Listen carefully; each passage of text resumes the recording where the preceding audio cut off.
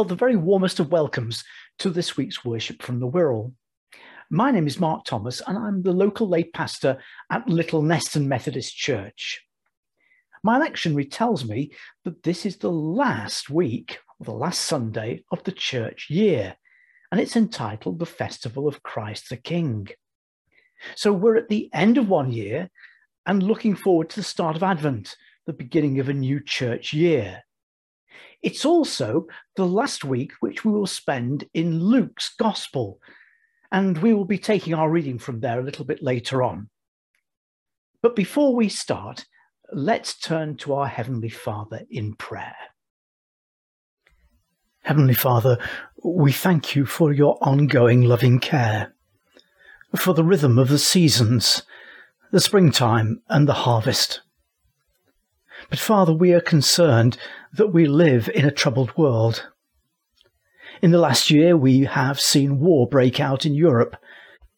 We've seen 3 prime ministers in our own country within months.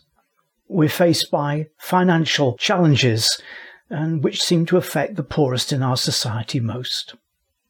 But Lord, your message is a message of bringing peace to the world, goodwill to all people wherever they dwell.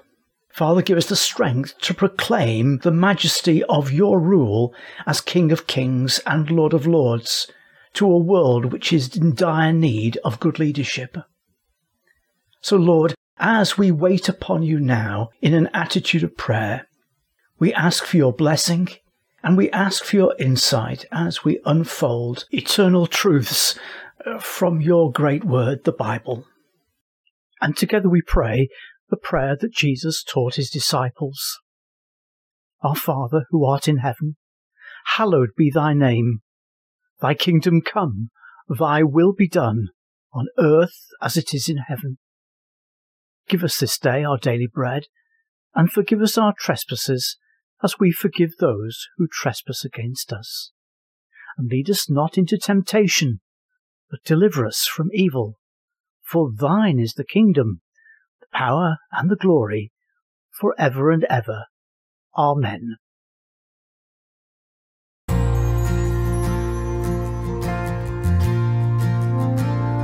The splendor of the King, clothed in majesty, let all the earth rejoice. Rejoice. He wraps himself in light, when darkness tries to hide, trembles at his voice, trembles at his voice. How great is our God, sing with me. Our God, all will see how great is our God. From age to age he stands, time is in his hands, beginning and the end. Beginning and the end, the Godhead three in one.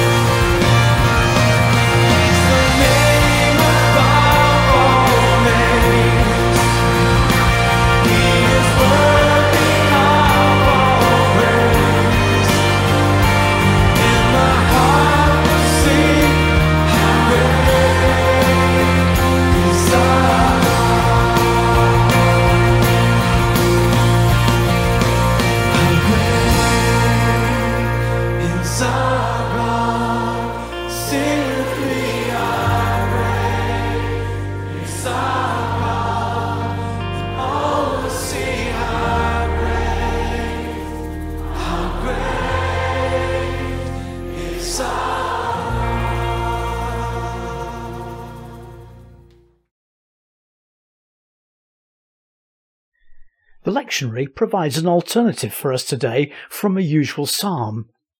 Thinking of the coming of Advent, we're given the option of reading what is known as the Benedictus, as recorded by Luke in the first chapter of his Gospel. This is the song of Zechariah, who was John the Baptist's father.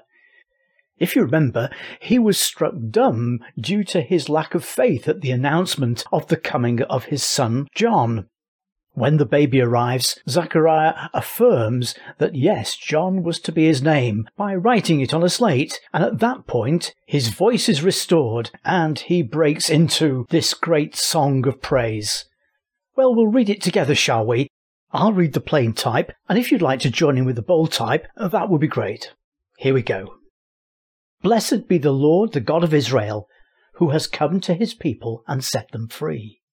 He has raised up for us a mighty Saviour, born of the house of his servant David. Through his holy prophets, God promised of old to save us from our enemies, from the hands of all that hate us, to show mercy to our ancestors, and to remember his holy covenant. This was the oath that God swore to our father Abraham, to set us free from the hands of our enemies, free to worship him without fear, holy and righteous in his sight all the days of our life. And you, child, shall be called the prophet of the Most High, for you will go before the Lord to prepare his way, to give his people knowledge of salvation by the forgiveness of their sins. In the tender compassion of our God, the dawn from on high shall break upon us, to shine on those who dwell in darkness and the shadow of death, and to guide our feet into the way of peace. Glory to the Father, and to the Son, and to the Holy Spirit, as it was in the beginning, is now, and shall be forever. Amen. As a preacher, I've really enjoyed my year in the Gospel of Luke. He's the great historian out of the four Gospel writers, the one with an eye for detail, the one who sets the words and the life of Jesus in a wider context, the context of the world at that time. Luke's great focus is upon Jesus' humanity, whereas, for example, John's Gospel focuses on Jesus' divinity. Each of the four Gospels has a different emphasis, so that when we read all of them, we get a really good rounded view of Jesus as the Messiah foretold, the servant king, perfect God, and yet perfect man. And because Jesus is the perfect man, he can provide the perfect sacrifice to make perfect atonement for our sins. He is our perfect Saviour. Our last reading in Luke for this year takes us right to the pivot point of the whole of time and eternity, and that is the crucifixion of Jesus our Lord.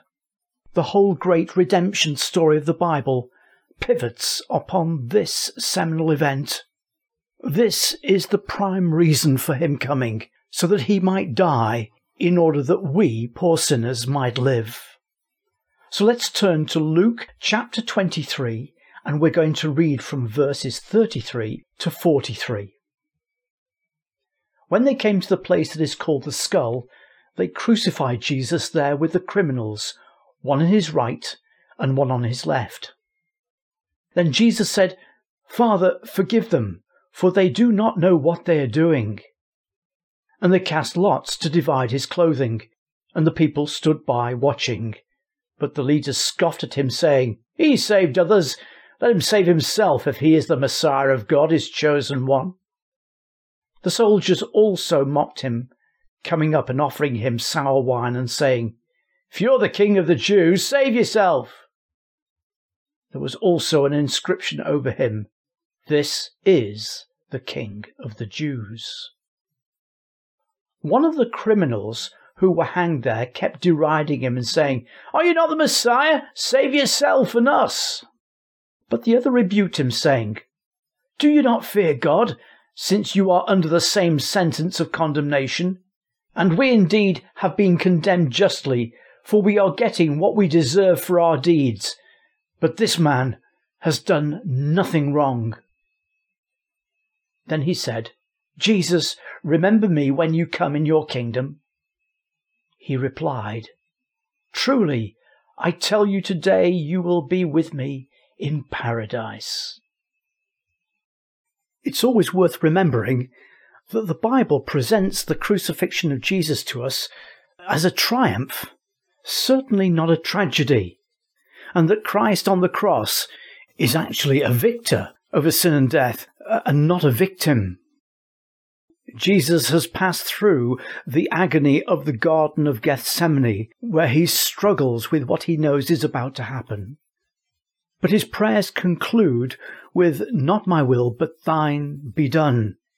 He knew it was his Father's will that he should suffer and die on the cross. I always remember visiting a couple of my Baptist friends at Christmas time and seeing that they had, in snow letters, painted on their front window, "Born to die." And I was struck by how profound that statement was. Jesus came to teach, yes. To heal, yes. To even raise people from the dead, yes. But his prime reason to come was to give his life for us, to pay the debt that we could not pay, by paying a price that he did not owe. The Bible tells us that this great act of redemption was agreed between the Father and the Son before ever the world was created. The Apostle Peter, when preaching to the crowds on the day of Pentecost, tells them that Jesus of Nazareth, a man attested to you by God with deeds of power, wonders and signs that God did through him amongst you, as you yourselves know, this man handed over to you according to the definite plan and foreknowledge of God, you crucified and killed by the hands of those outside the law. But God raised him up, having released him from the agony of death, because it was impossible for him to be held in its power. So Jesus' death is part of a divine plan, but those who are responsible for the deed bear their own personal human responsibility. In today's reading, we're introduced to a number of other characters, but in particular, I'd like to focus on the two thieves who were crucified with Jesus. They're mentioned in Mark's Gospel and in Matthew's Gospel, but it's only Luke who expands this, and in doing so, he gives us a cameo of the work of salvation itself.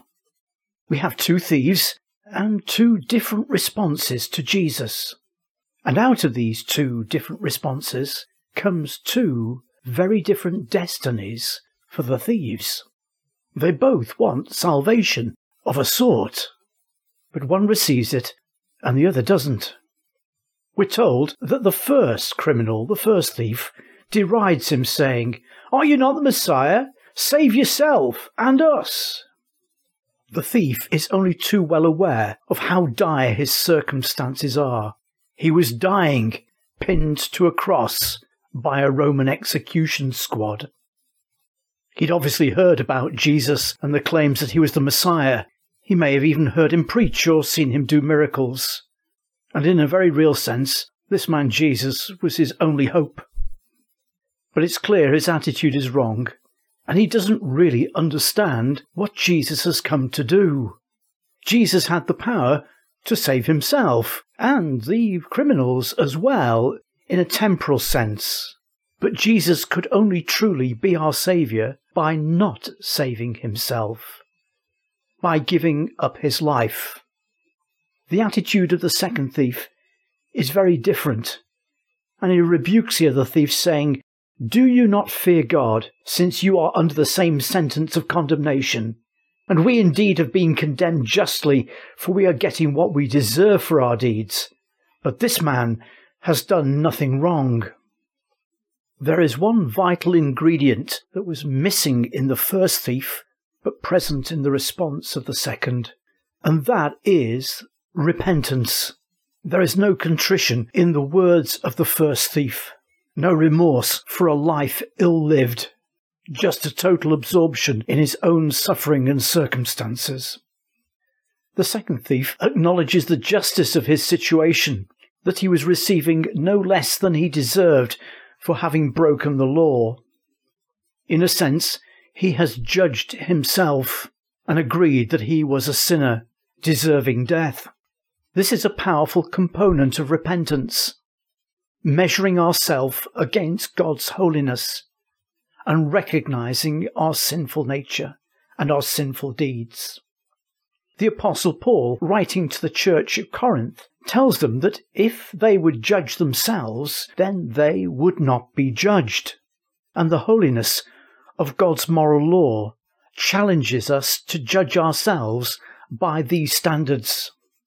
This second thief not only judges himself as guilty, but also recognizes that Jesus hanging next to him is completely innocent. He says this man has done nothing wrong, and the Bible presents to us Jesus as our perfect Saviour because of his purity. The writer to the Hebrews reminds us that this is the kind of high priest we need, holy, innocent, undefiled, separated from sinners, and now exalted above the heavens. The second thief now turns his attention to Jesus and says, Jesus, remember me when you come in your kingdom. And by referring to Jesus' kingdom, he is recognizing Jesus as king. And Jesus responds, truly I tell you today, you will be with me in paradise. This little cameo in Luke's Gospel has a great deal to tell us about the nature of our salvation. I have lost count of the number of times people have told me that you get to heaven, to God's kingdom, by living a good life. But this man had not lived a good life. He had no good works to offer Jesus as a reason why he should be admitted to heaven. All he had to offer to Jesus was just his repentance. He is throwing himself on God's mercy, recognizing that if he was to be forgiven, if he was to enter heaven, it would be an act of complete grace and nothing that he had earned or in any way deserved. So we have two sinners, the two thieves. We have two attitudes, and we have two destinies. One entered paradise that day, the other did not.